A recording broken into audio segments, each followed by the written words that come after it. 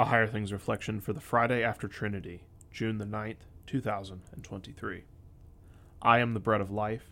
Whoever comes to me shall not hunger, and whoever believes in me shall never thirst. John chapter 6, verse 35. In the name of Jesus, Amen. C.S. Lewis once observed that God likes matter. After all, he created it. We see this truth throughout Scripture as well.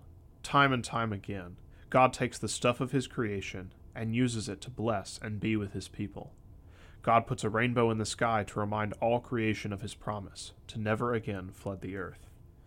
God takes water from the rock and quenches Israel's thirst. God sends oil and flour to the widow of Zarephath to give her and her son daily bread. God cares for creation, and we his creatures, so much in fact that he took on human flesh for us. God the creator of all became a creature to save us all. God the giver of life and daily bread became man who would eat and drink with sinners. God, who feeds and cares for all creation, comes in the flesh to be the very bread of life.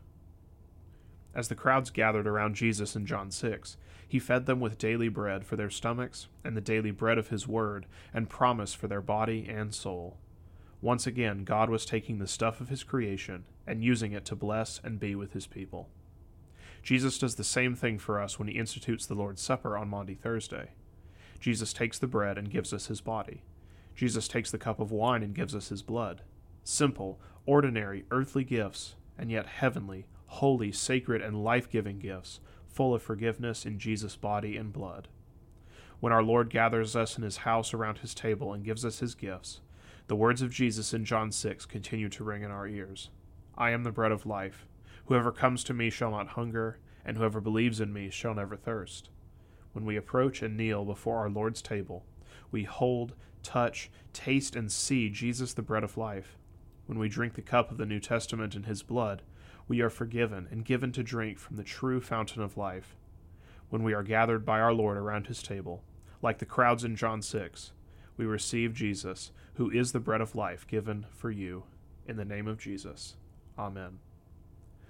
O God, the fountain and source of all goodness, who in loving kindness sent your only begotten Son into the flesh, we thank you that for his sake you have given us pardon and peace in this sacrament, and we ask you not to forsake your children, but always to rule our hearts and minds by your Holy Spirit, that we may be enabled constantly to serve you, through Jesus Christ our Lord.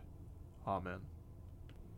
I thank you, my heavenly Father, through Jesus Christ, your dear Son, that you have kept me this night from all harm and danger, and I pray that you would keep me this day also from sin and every evil, that all my doings in life may please you.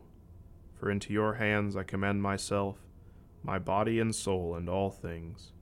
Let your holy angel be with me, that the evil foe may have no power over me. Amen. Our Father, who art in heaven, hallowed be thy name. Thy kingdom come, thy will be done, on earth as it is in heaven.